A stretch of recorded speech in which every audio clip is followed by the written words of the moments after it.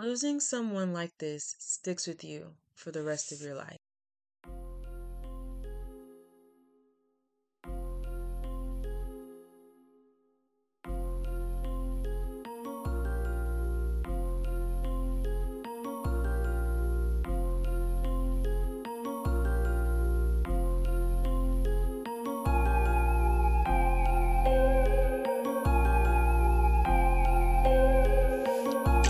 Good morning, good evening, and good night.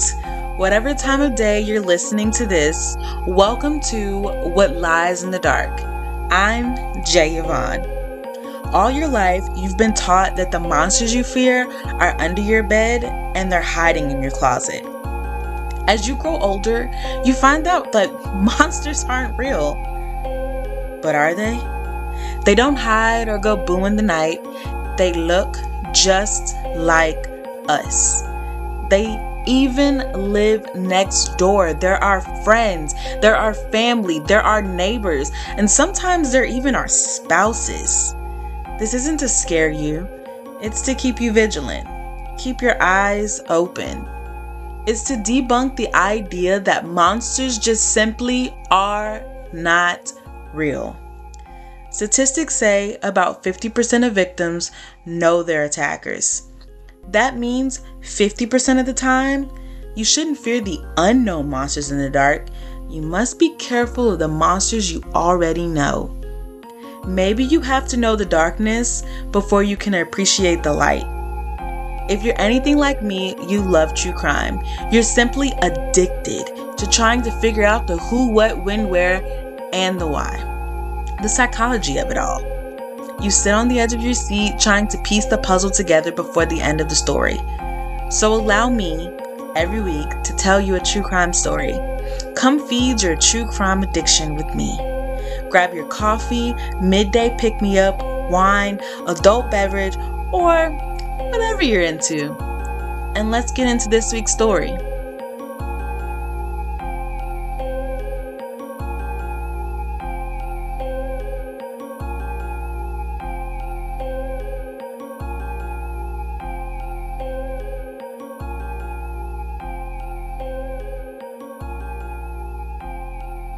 Warning. Some listeners may find the episode just beyond this warning hard to listen to, upsetting, and disturbing. The episode may contain graphic content, triggering and or sensitive material, explicit language, and adult themes. These are true events. Listener discretion is advised. Welcome back, true crime junkies. Welcome back, family. Thank you for coming to the page yet again another Monday for the What Lies in the Dark weekly episode. So if you have not listened to last week's episode, you definitely need to go back because this is just part 2 from last week. So um, as always, not going to do a whole bunch of talking, but don't forget to subscribe and tell your friends. Share the podcast. If you want to stay connected, Instagram is WLITD_podcast. And if you would like to give case suggestions, the best way to do such is WLITDpodcast@gmail.com. And obviously, WLITD is What Lies in the Dark. So it's What Lies in the Dark _podcast on Instagram and What Lies in the Dark podcast@gmail.com. So, I'm going to do this a little different. Usually I give my commentary at the very end, but because this is a 2-part episode, I'm going to start with the commentary from last week's episode, okay? So, first, what's up with that Irvin Murphy guy? So Irvin Murphy was the one that he's the one who helped take Steven.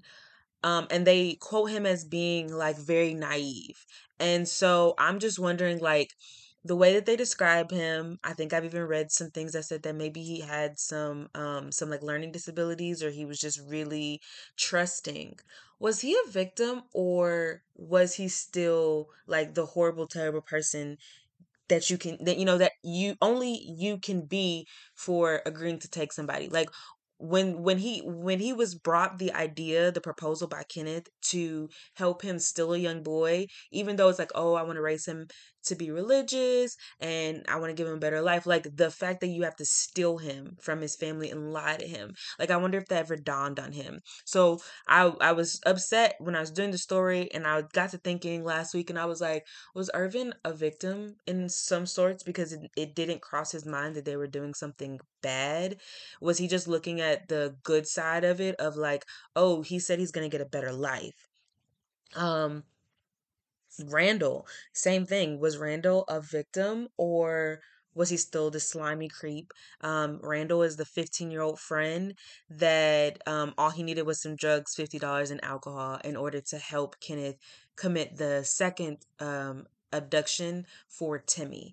Like what was going on in his household? I try not to judge people because you don't always know everybody's story, but I'm just wondering what was going on in his household that like again it didn't dawn on him that they're doing something criminal. Only thing that he's thinking is I'm gonna get this and this out of the deal. So I'm wondering if like Kenneth was seen as the fun dad because he allowed Steven to just live life. He's got to smoke and he got to drink, and so were these things like Randall's way of being like Steven, where now he got to smoke and he got to drink and he had money in his pocket, or were things like not that great at home, like you know Kenneth Parnell. So that is our antagonist, the whole story. This man makes children believe that their parents no longer want them. Like, what in your mind tells you to say something of that nature and then to continue to play it out and you're like, oh, I called your parents and they said you could spend the night.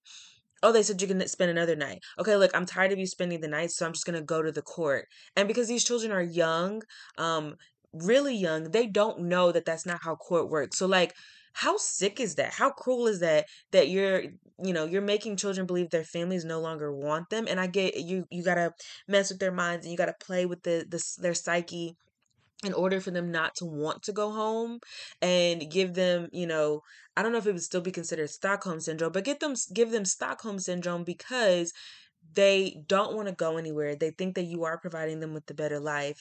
And in the event that someone comes around and they, want to ask questions, they're not going to give up any information because they think that you're providing them the best possible life. And I just want to know how sick can you be that you formulated this whole entire plan of wanting to give someone a better life. In all honesty, you probably caused the most harm whatsoever, even if there was no sexual abuse, by just lying to them and telling them that their families do not want them. Steven struggled with that for so long of like, oh, they haven't found me yet, so they must not want me. And I think it's a terrible thing to do to a child. I mean, even if this was a legal adoption, to instill in their heads that their families do not want them. Is I don't know. I know that some people probably listening like, well, if their families don't want them, their families don't want them. But telling a child that they're forever holding that in, and I feel like over time, no matter how great of a life they have, because the first people that shared the same blood with them, that first people that ever had anything to do with them did not want them, they forever think, second guess, and question when people come around, do you really want to be around me? Because my own family didn't want to be around me. I just think that's a horrible, terrible thing to tell a child. And I know he's sick. But the other thing is like, so you're moving schools, but at the time, I know it was a different time, but like nobody questioned why this kid was moving from school to school. Nobody asked for any records, no identification. No one needed to verify that Stephen and Dennis, like that they were the same, they came from the same DNA or whatever, or that he really had parental rights to him. It was just like, I'm gonna drop my kid off at school. Okay, this is Dennis. I think I said if Steven and Dennis were related to each other. What I meant was that Steven was really Dennis, and that Steven slash Dennis belonged to Kenneth. Like no, like Kenneth just dropped him off at these different schools, and nobody asked for his previous records. Nobody asked for his birth certificate. It literally was just like, oh, this kid wants to learn, and his father is really in his life, so yeah, just drop him off. Like No adult ever got wind of what was going on. No adult in wherever the area they lived, when their kids were coming home and saying, "Oh, I want to go to Steven's." At the time his name was Dennis. "I want to go to Dennis's house." And your kids are coming home high and drunk, and you're like, "What the heck do y'all do over there at Dennis's house?" Like nobody's parents were getting wind what was going on at the house to even like raise some kind of alarm bells. They're like, "Okay, something's going on." And again, I know it's a different time. Maybe, people stayed out of each other's business back then, but I just feel like there were too many things that were going on around the home for people to not poke their nose in, and maybe Stephen could have been returned home to his family a lot sooner. Um Next, what was the protocol back then for registration? Because, and when I say registration, I don't mean school registration, I mean like sex offender registration. He was already convicted of a sex crime, and somehow he didn't have to register for that crime, which helped him fly under the radar. And then he got out of sexual charges for both Timmy and Steven. And then he fails to let registration, when he has to register, know that he's moving. Nothing happens. Like, why is the system back then for tracking sexual predators so lax? Like, you are convicted of a crime, but we don't force you or require you to register. So now you're able to do whatever you want to do. um, and then we force you to register, but then you don't register your new address, and we do nothing about it. And then we don't uphold the charges for any sexual crimes that you committed against Timmy and Steven, even though we believe those are probably not your only two victims. And then we give you an infuriating sentence of 7 years for everything you did to these two children. And somehow we think that a convicted sex offender is just like gonna stop sex offending. At this point, you've done it 3 times. You were convicted of sexual crimes with the first one. You kidnapped and held hostage 2 others. And there have been reports of sexual abuse by not only you, but apparently Steven's friends also said that Kenneth was trying to hit on them and have sex with them. So you have other people who can also say Kenneth did these things, or he said these things. So you have, to me, enough circumstantial information to investigate and try to get him on some of these sexual crimes, and you just let him go scot free. Like, because you don't want to do the work, because it's reported that the sexual crimes, because they move so often, happen in so many different counties, that the doing the work to figure out, well, what was the jurisdiction in this county, and how many years would it get in this county, and how many times did it happen in this county, was just too much. And I understand that, but we couldn't get him on any of his sexual like crimes. We couldn't get him for anything. Like, you make this poor boy relive the terrible things that happened to him for 7 years, and then you can't even get him on the thing that probably was the most traumatizing. Yeah, out of here with that. Like, justice system, what? Where? Show me where it was. So, anyways, so kudos to Yosemite National Park for like being a second chance park, and in giving jobs to people who probably can't get jobs that easy. But like, what the heck, Yosemite National Park? Like, yes, give second chances, but hiring sex offenders to work around a park unsupervised? How do you know that when you hired them, first off, to be whatever, cleaner, maintenance, work in the cafeteria, restaurant, clean the park, that when children are coming by, that how are you keeping up with that? That's crazy. That's so crazy. I don't know if things have changed. I didn't read anywhere that said that things had changed, but I think that's really, really, really terrible. Like, terrible. Because how do we keep you from diving into your urges again if we give you like 32 flavors of ice cream and expect you not to indulge? And I'm not saying children are ice cream, but that's just the best way that I know how to explain it. You literally set children free in a Toys R Us. That's what you did with these sex offenders. You set them free in a Toys R Us and expected them to like keep their hands to themselves. And I know, I guess in Kenneth's circumstance, it was different because he wasn't a registered sex offender. So when he applied for the job, You didn't know he was a registered sex offender, so I guess I can't like beat you down too much for that. It's really where he came from's fault that they didn't make him register. But what? And then later on, he's able to work at a boys' home. Like y'all are just giving this man free access. I'm hoping and praying because I've read some other laws and legislation that things have gotten a lot better just in different states when it comes to registration for sex offenders. But I really hope that this was a lesson, and I hate to say that. I hate to say that. I hope that the tragic events that happened taught lessons, because why does something tragic have to happen? Why do we have to be reactive instead of proactive? Why couldn't we already have those things into place? And if it's too much, if it's too hard, too whatever, we got them into place. Maybe you can become a little bit lax because you realize, okay, this is stupid, and this is too much or whatever. It's better to be too prepared than not prepared at all. That's just all I'm saying. So that's my rant for last week's episode. So now we're gonna get into part two. So remember, I told you there are two brothers that have two totally different stories. So you've got Steven's story of being kidnapped and everything that happened with him. But I mentioned a lot of Cary. This is Cary's story. Steven's transition home was really hard. And I know how that sounds, but his family doesn't want to be that family. They don't want him to go to counseling and air out and relive everything that's happened to him.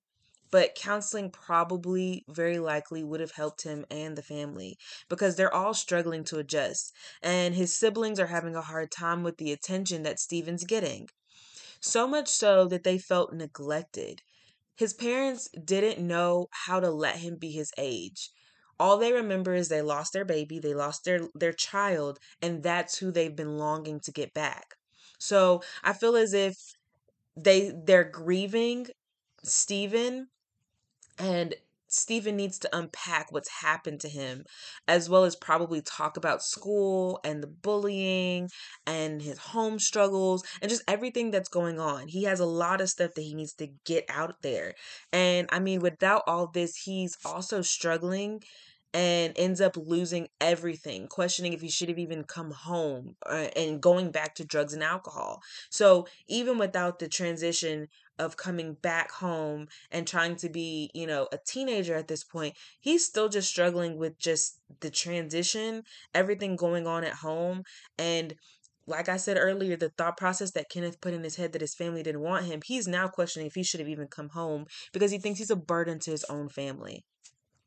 This story just continues to face tragedy, more and more tragedy, and more tragedy. Because Stephen ends up passing at a young age. And Kenneth never learns his lesson as an old man, still trying to get people to kidnap children for him. And Timmy also passes away. And then we have Corey. So when Stephen returned home, the entire family is ecstatic. They do a press conference and interviews, and they're just talking about everything that they've gone through. Cary was also really happy that Stephen had returned, or so it's reported. There is an infamous photo of the Stayner family where everyone is standing in the front of the house and they're all smiling and they're like really happy that Stephen's home. But Cary is standing there blank faced. He's just staring. He isn't smiling at all. And he's the only one who doesn't seem to be happy. Cary and Steven started to develop like a very strange relationship with one another. They were always fighting. They couldn't seem to get along or be on the same page, even seeing eye to eye. So Steven isn't used to the house rules and stability, and that's all that Cary knows. So they're battling just that. Like Steven knows how to go out and party and be wild and, live a carefree life, and all that Cary knows is the structure of their households. So Stephen's death is another tragedy to the Stayner family. And not long after that, Cary and Stephen's uncle is shot and killed. The murder's unsolved, but it's speculated that Cary may have had something to do with it because he was the only one living in the household with the uncle at the time. Cary starts to suffer really badly. He's having these nervous breakdowns.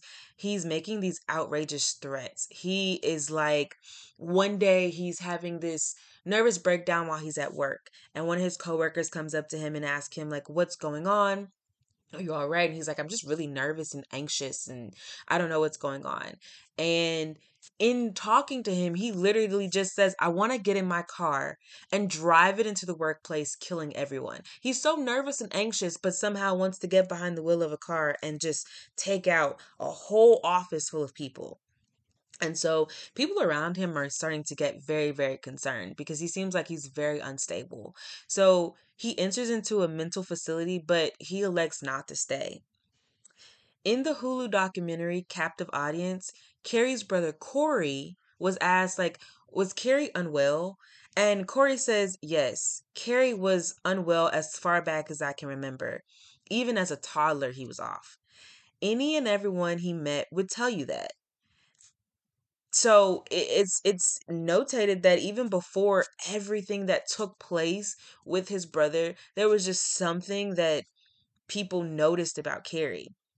So Cary finds freedom from everything he's feeling when he spends time alone in the woods. So Cary moves to Yosemite, the same place that Kenneth Parnell, his brother's abductor, had worked. While living here, he works as a handyman at the Cedar Lodge, which is a small hotel just outside of the park. He finds himself living above the restaurant at Cedar's Lodge. And it's even said that like everybody really liked him. And there's a couple of instances here. An instance at the restaurant, one of the workers was really eerie of Cary, and she said that she kind of felt like he was watching her daughter. And she's like, listen, my daughter is underaged and like it's very inappropriate. And it never said what came of it, but she was just like, she's the only one that reports at that time ever having her eye on him and like being suspicious of him. So things seem to look up after his move. Cary is getting along with his coworkers. He's enjoying the scenery of his new place, and everyone around seems to like and trust him, but that one coworker. So in February of 1999, three women come and stay at the lodge, and they're just enjoying their vacation. That night, they eat at the diner, and they decide to go back to their lodge and relax and watch a movie. Sometime in the night, they receive a knock on the door. And like it's nighttime. So they're like in their PJs, all ready for bed, just chilling, relaxing, watching this movie. So Carol, which is the woman, the mom, looks out and she sees a man, and he appears to be the maintenance man. And he says, hey, there was reported that there's a leak upstairs and I just need to check it out. And Carol's thinking, I don't see a leak. Wouldn't I know if there was a leak? And so the handyman continues to insist that there is one, and if they wait, it'll be the middle of the night when they finally discover it, and they'll have to get up, grab all their stuff, and possibly move rooms. And like, do you really want to get up in the middle of the night to do that? And so, against her better judgments, it's middle of the night. Carol lets the handyman in. So inside the room is Carol's son, her daughter Julie's son, and her daughter's friend Sylvania Palazzo. So Carol is leery. She's like, you're coming here in the middle of the night. We're all ready for bed. So she's watching this man really, really closely. And then he exits the bathroom and he comes back with a gun. And he tells them that he wants the money and the keys to the car. The man then blindfolds the woman and the two teenage girls with duct tape before taking Julie and Savina into the bathroom. He then pulls out rope and begins to strangle Carol.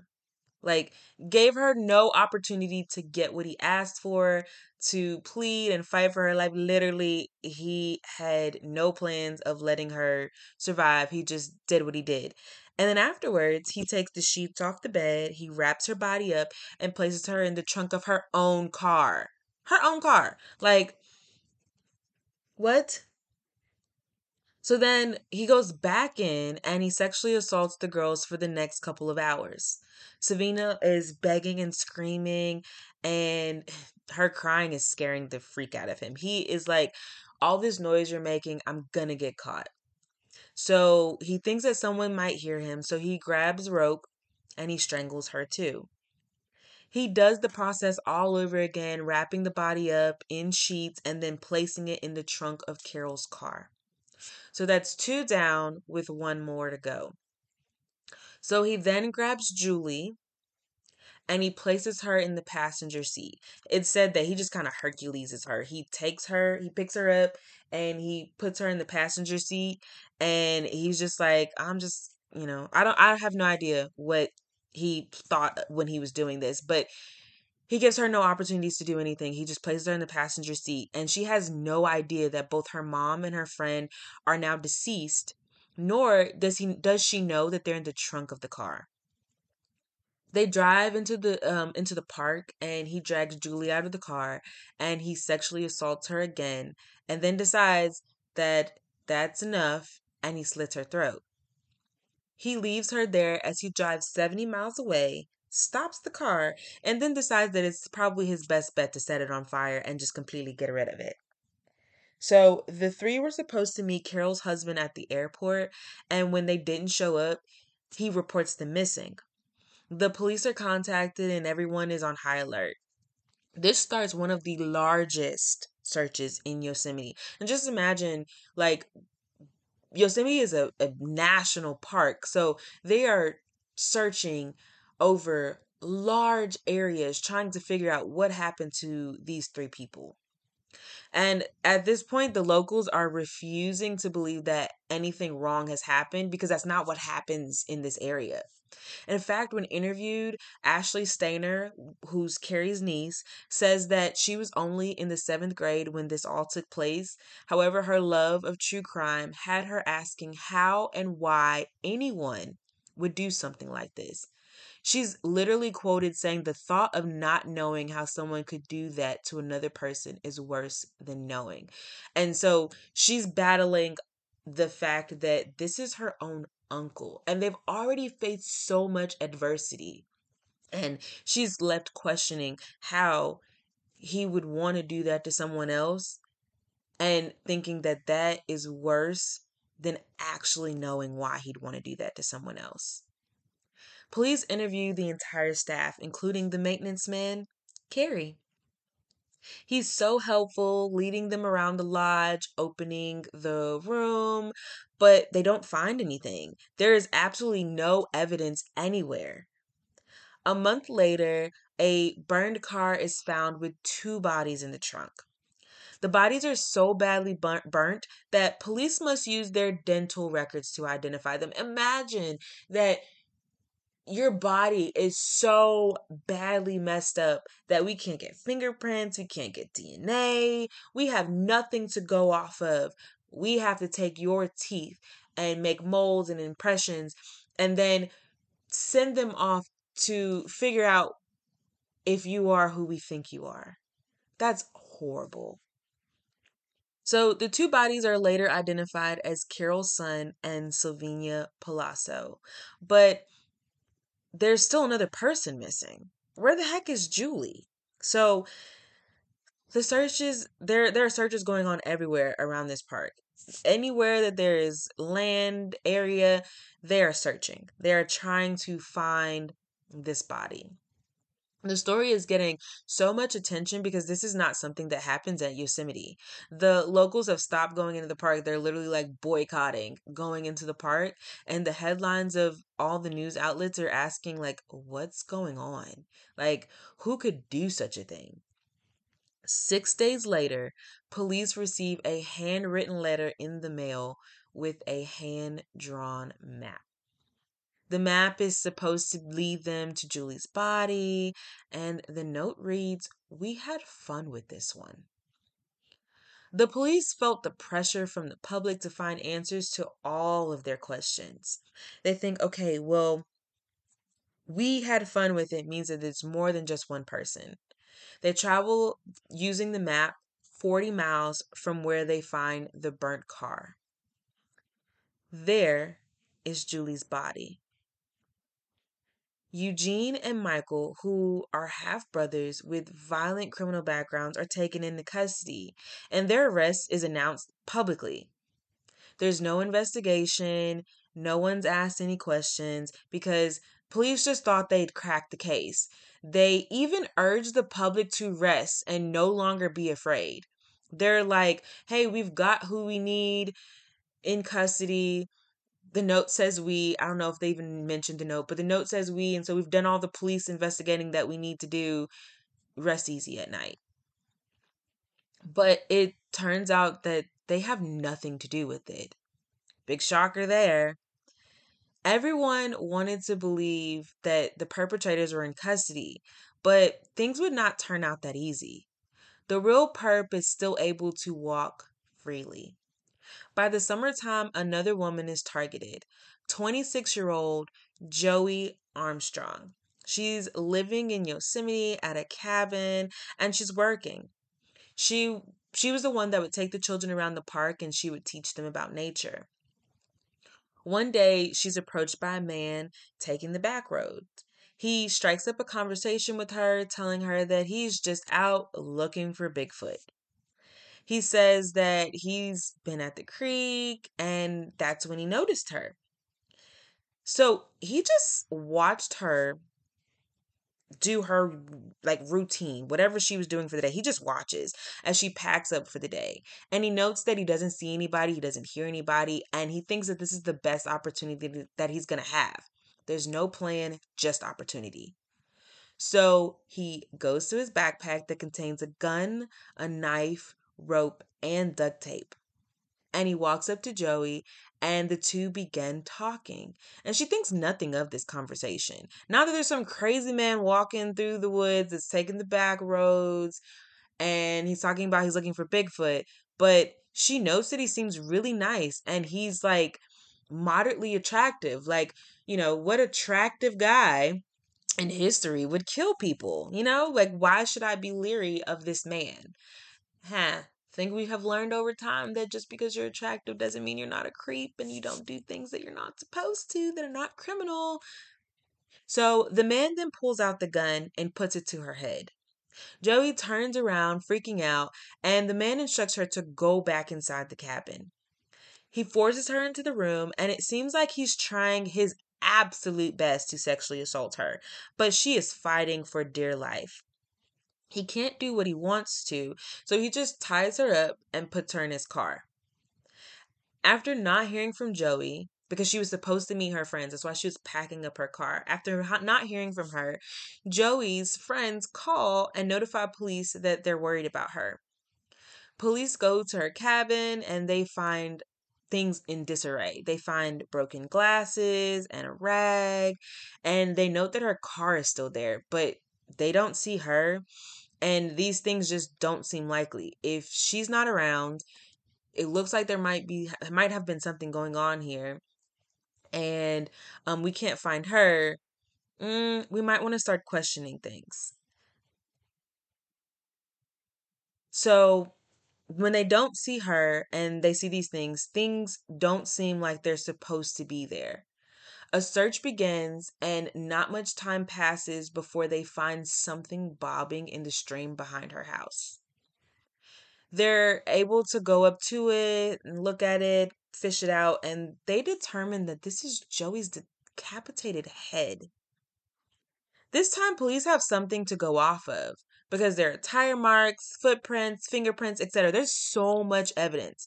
Obviously, these events lead to a public outcry because people are freaking out again. They're like, okay, listen, are the previous murders attached to this one? Like, why are people suddenly dying or being killed in the park? So the police realize the possibility that this may be a new serial killer on the loose. Quickly, officials shut that rumor down and they try to ease the hysteria. Someone reports that there was a car traveling on the road and it's a unique car. They give the description and police find that that car belongs to one of the lodge's employees, Cary. Cary wasn't even a suspect in the first murders. He hadn't left any evidence and he was able to just go on with his life. It's also probably helped that he didn't have a criminal history, so he never popped up on police's radar for anything suspicious, especially nothing as suspicious as 3 people being murdered. I'm sorry, suspicious as 4 people being murdered. So this time, however, he left a trail of breadcrumbs. Police issue a bolo alert and they set out to look for him. He moves quickly. I don't know if he knew that they were going to be on his trail because of how much evidence he left behind, but he moves and he ends up at a nudist colony. He's recognized from his face being plastered on the news. They call police. They're dispatched to his location, and Cary surrenders. At the police station, he confesses to Joey's murder. He states that he carries his backpack around with certain things in it and that he didn't plan this. He says he didn't even beat her. I didn't even beat her. What kind of statement is that? I didn't even beat her. I just used the gun to get her to do what I wanted her to do. But she fought the entire time. So I guess he was trying to explain any bruising or markings on her. But like that doesn't make it any better. I didn't beat her, but I did force her to do things she probably wouldn't have done otherwise. So while in the car, he says that she's just flying around wildly, like she's trying her best to get out of here. And then suddenly she just falls through the window. But what's discovered happens is that she actually flung herself out the window in hopes that she could save herself. How, I don't even know what the word would be. How, um, fight or flight is that you're literally going to risk endangering yourself, flinging yourself out of a moving car through a window in order to get out of the situation, and you're tied up at that. So even if you get out of the car, you still not have to run the risk of actually getting away because you are bound. Like, but Carrie says like that didn't stop him. He just stops the car and she starts running. He chases her, catches her, slits her throat. He doesn't mention you can't talk. He doesn't mention the decapitation. He just says he slits her throat and then he puts her in the water. He says because she fought so hard, that's why he left all the evidence. Like he didn't have time to sit and plan and clean or anything. She fought so hard and he was trying his hardest not to get caught up that he just left everything behind and went on the run. While being interviewed by Ted Rollins, a journalist and news reporter who had been working what was dubbed the Yosemite Sightseer murder case since February, Cary says, "Before I say anything, I want you to contact producers in LA because he wanted a movie of the week about his story." At the time, movie of the week was no longer in existence. At the time of this interview, so it's like something that had been done or that something that was done in Hollywood years prior. But Cary wanted confirmation that it would happen. Even though it's something that hadn't been done in a long time, he wants a movie of the week about him. And Ted says, "I'll see what I can do." And then Cary starts talking. Cary's next words are, "I am guilty. I did murder Cary. Sorry. I am guilty. I did murder Carol and Julie's son and Sylvina Palazzo. And also Jody Armstrong." Cary wanted a movie made about him because there was one made about his brother. Like, after all this time and everything that's happened and the fact that his brother is no longer alive, Cary is still clinging on to what Stephen became once he returned home. The jealousy and rage and every other emotion that he has is still there. So, anyways, he tells them everything. He says that Julie was cooperative and she didn't cry. He admits to the sexual assault of both of the teenage victims. He even tells them that none of this was his plan. Guess what Cary's plan was originally? He says that he originally was supposed to kill the woman he was in a relationship with. No explanation as to why, but that he was supposed to, and that he was going to sexually assault her daughters. For what reason, we have no idea. I'm going to murder this lady. I'm going to kill her daughters. I'm sorry. I'm going to murder this lady and sexually assault her daughters. Talking too fast. I'm sorry. And I'm not going to give you a reason for any of that. But luckily for the three of them, the plans fall through. And Cary's unable to carry out his sick plan. But unfortunately, because he was unable to carry his plan out with them, he was on high alert when he was walking the park that night and he sees the cabin light on to Carol, Julie, and Savina's room. And their cabin is like far, like it said that their cabin was like at the end. So I'm guessing that was also a reason why he decided to do what he did, because it wasn't like smack dab in the middle. It was far enough away that I guess he thought he was going to get in, get out, and not be um, seen. So when Ted asked him if he would have continued killing, Cary responds, "Definitely. I would have killed until I was either caught or killed myself." With his confession on tape, police asked Cary to take them to where he committed the crimes. On July 25th, 1999, Cary walked FBI agents to where it all happened. This event was recorded on videotape but was not made public. They were able to obtain a watch, duct tape, and the knife. Cary admitted that he'd had dreams of killing women since the age of 7. He said that he'd held out as long as he could, but once he became an adult, he had to fulfill his fantasies. He said he fought and resisted the urge for so long. Like, wait, yay, pat on the back, Cary, that you waited so long to be a creep and a murderer and sexually assault people. What? So, Cary's arrested and he's taken to the jurisdiction closest to the Yosemite. Cary pleads guilty to Joey's murder in September 2000. Cary was tried in a federal court because Joey's murder took place in a national park, and he is sentenced to life without the possibility of parole. He then faces the death penalty for the Yosemite murders. In July 2002, for the trial of Carol, Julie, and Savina, many details come to light in the midst of this case. According to Michael Kroll, a variety of deliberating issues in the family that repeat for generations were found through trial revelations, including alcoholism, mental issues, sexual abuse, and the abuse of all kinds, really. Cary is tried in state court for these three, and he's found guilty and sentenced to death in 2002. He is still on death row. Still. Like, they elected at some point that they weren't going to carry out um death for death row inmates, and so he's just, I'm not going to say living comfortably, but living comfortably on death row. So Ted Rollins was asked why he thinks Cary confided in him during the interview and confessed to the 4 horrific murders. And Ted responds with, Cary sat back and he watched Stephen's first interview. He wanted to be seen and noticed. He wanted the world to know his story on his terms. There was something inside him that really did want attention. But Michael Kroll, the mitigation specialist in Cary's case, had a different story. He says that that's as far from the truth as you can get. That Cary was fame adverse. He is not at all looking for attention. He never was. He had too many things he wanted to hide about himself. He had an awareness that he needed to be stopped. He needed an intervention. Michael's job was to erase what the people think they know and substitute what we want them to know. So he familiarized himself with every detail that was already public, including the movie and the script.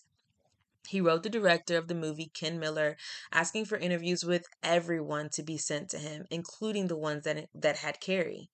When asked about his brother Stephen, Cary stated in sort of a mocking tone, "I'm Stephen Stayner." His head was bloated out. You couldn't tell him what to do. He was just a normal, everyday kid. The media blew it out of proportion and made him a hero. We never really got along that well after he came back. I guess that kind of upset my dad. My dad accused me that I didn't want to be a part of the family and stuff like that. Cary is also quoted in the same interview as saying, "Oh, I didn't need to be loved that much, but I often wondered why I couldn't be loved a little bit like that," in regards to how much Stephen was loved. In regards to what these quotes probably meant, Michael says that Cary seems to have accepted a kind of hopelessness about his life. The key to all the storms going on with Cary is when he says, "I think my life ought to be a movie." And so I gave you all those quotes to say that there are so many speculations about why these two boys from the same family live very differing lives. People think that his brother's abduction kind of shaped who he was. afterwards. Some people think that he was always that way, and maybe it was just like not seen as much because everybody was attributing the things that he did and said to him being distraught about his brother. But no matter how the cookie crumbles, Cary was Cary, and Cary ended up taking 4 people's lives. Would he still have done that without Stephen? We may never know. So, when asked, does it add up? Carrie's sister in law, Jody, says, no, it doesn't, and it never has. It's just so out of context of what his personality was and what he's done in the past. He wasn't like that. He was real calm and serene. He didn't have a temper, and he wasn't a drinker. So, to Jody, Cary was not this person that killed 4 people, but somehow he was. I think that's crazy. Like I said, I can't. I will never know if Stephen story shaped Cary in the ways we think it shaped him, or if Cary was always going to be Cary. When asked about the idea of closure, Cary and Stephen's mother, says it stays with you forever. I think it stinks. Nothing ever closes, ever. Joey's parents, after the trial, were asked a similar question, in which their response was, losing someone like this stinks, and it sticks with you for the rest of your life. I think that this story, the reason why I was so intrigued by it is, like I said, just how much, if any, Stephen shaped how Cary behaved, and how much people notated the things that Cary did and he said, and how people were like, oh, he was always creepy, but he was handsome. And he was pulling his hair out, and they attributed his nervous breakdowns and his anxiousness to his brother. But was this just him trying to convince himself not to do the things that he does later on in life? How do 2 people from the same family, you have one that risked everything to save someone else and still suffers tragedy after tragedy after tragedy and continues to keep trying to start his life anew. And you have another one whose life is crumbling at the seams because his entire family is worried about his little brother and he's probably facing some guilt, but he has these sick thoughts that he later carries out. And so the Stayner family name has 2 meanings to it. It's even said that at one point they were going to name, I can't remember if it was a park or a street.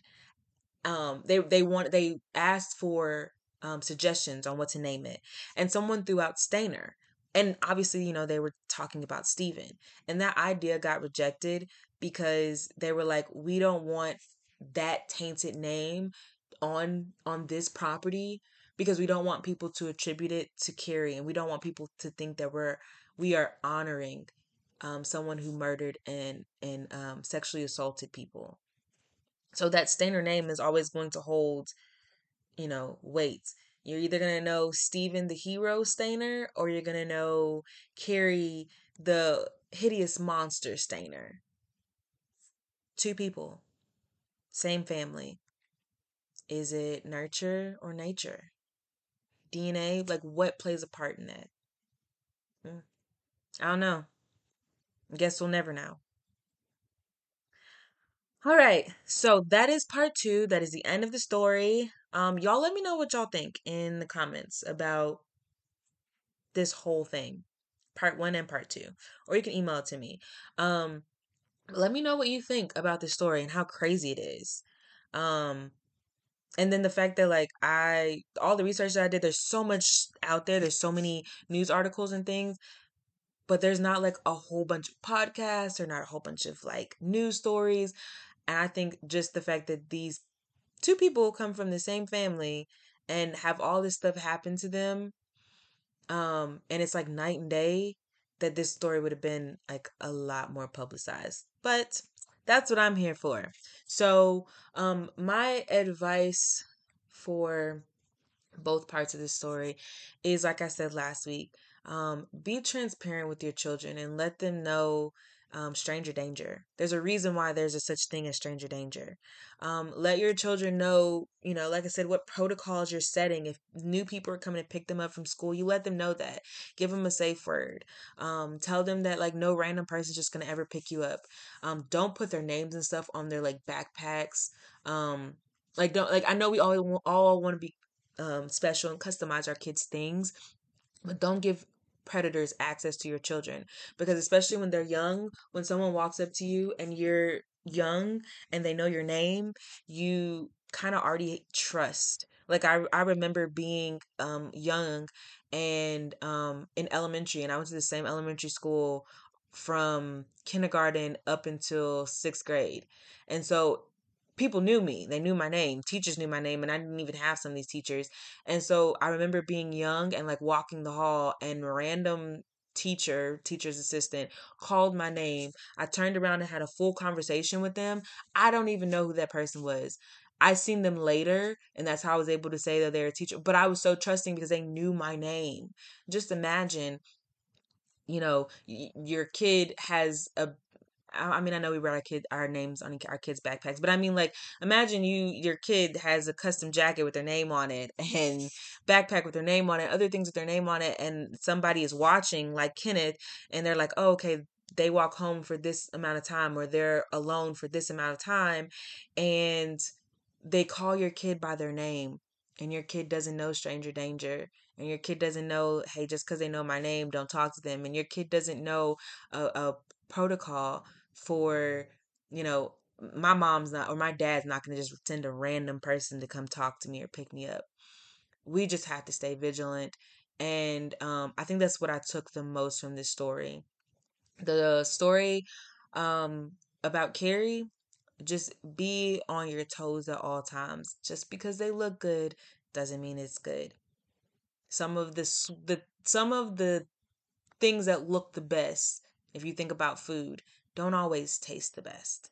And I guess I mean that as far as looks, because there are too many times in history we've heard, oh, he was handsome. Oh, he was a ladies' man. Oh, he was this, and he was caring, and we were able to trust him. And those are the ones that are committing the most heinous crimes. So, anyways, I'm off my soapbox. I'm out of here. So, thank you for taking the time to let me tell you the story. I want to take a moment to remember Stephen, to remember Timmy, their families. Also, want to take the time to pay homage and remember Julie, Carol, and Savina, and Joey from this week's story. And like I said, the families, because they suffered as well. They all suffered losses. And Stephen and Cary's families, even though it's been so long ago, his parents suffered because they have to be remembered as the family that had, Stephen, but also there's Cary. And, Stephen's kids, they went without their father, and I'm sure at some point learned about the horrible things that happened to their father, and then turn around and learn about the horrible things that their uncle did. So please keep that family in your thoughts as you listen to this story. We're going to do our moment of silence.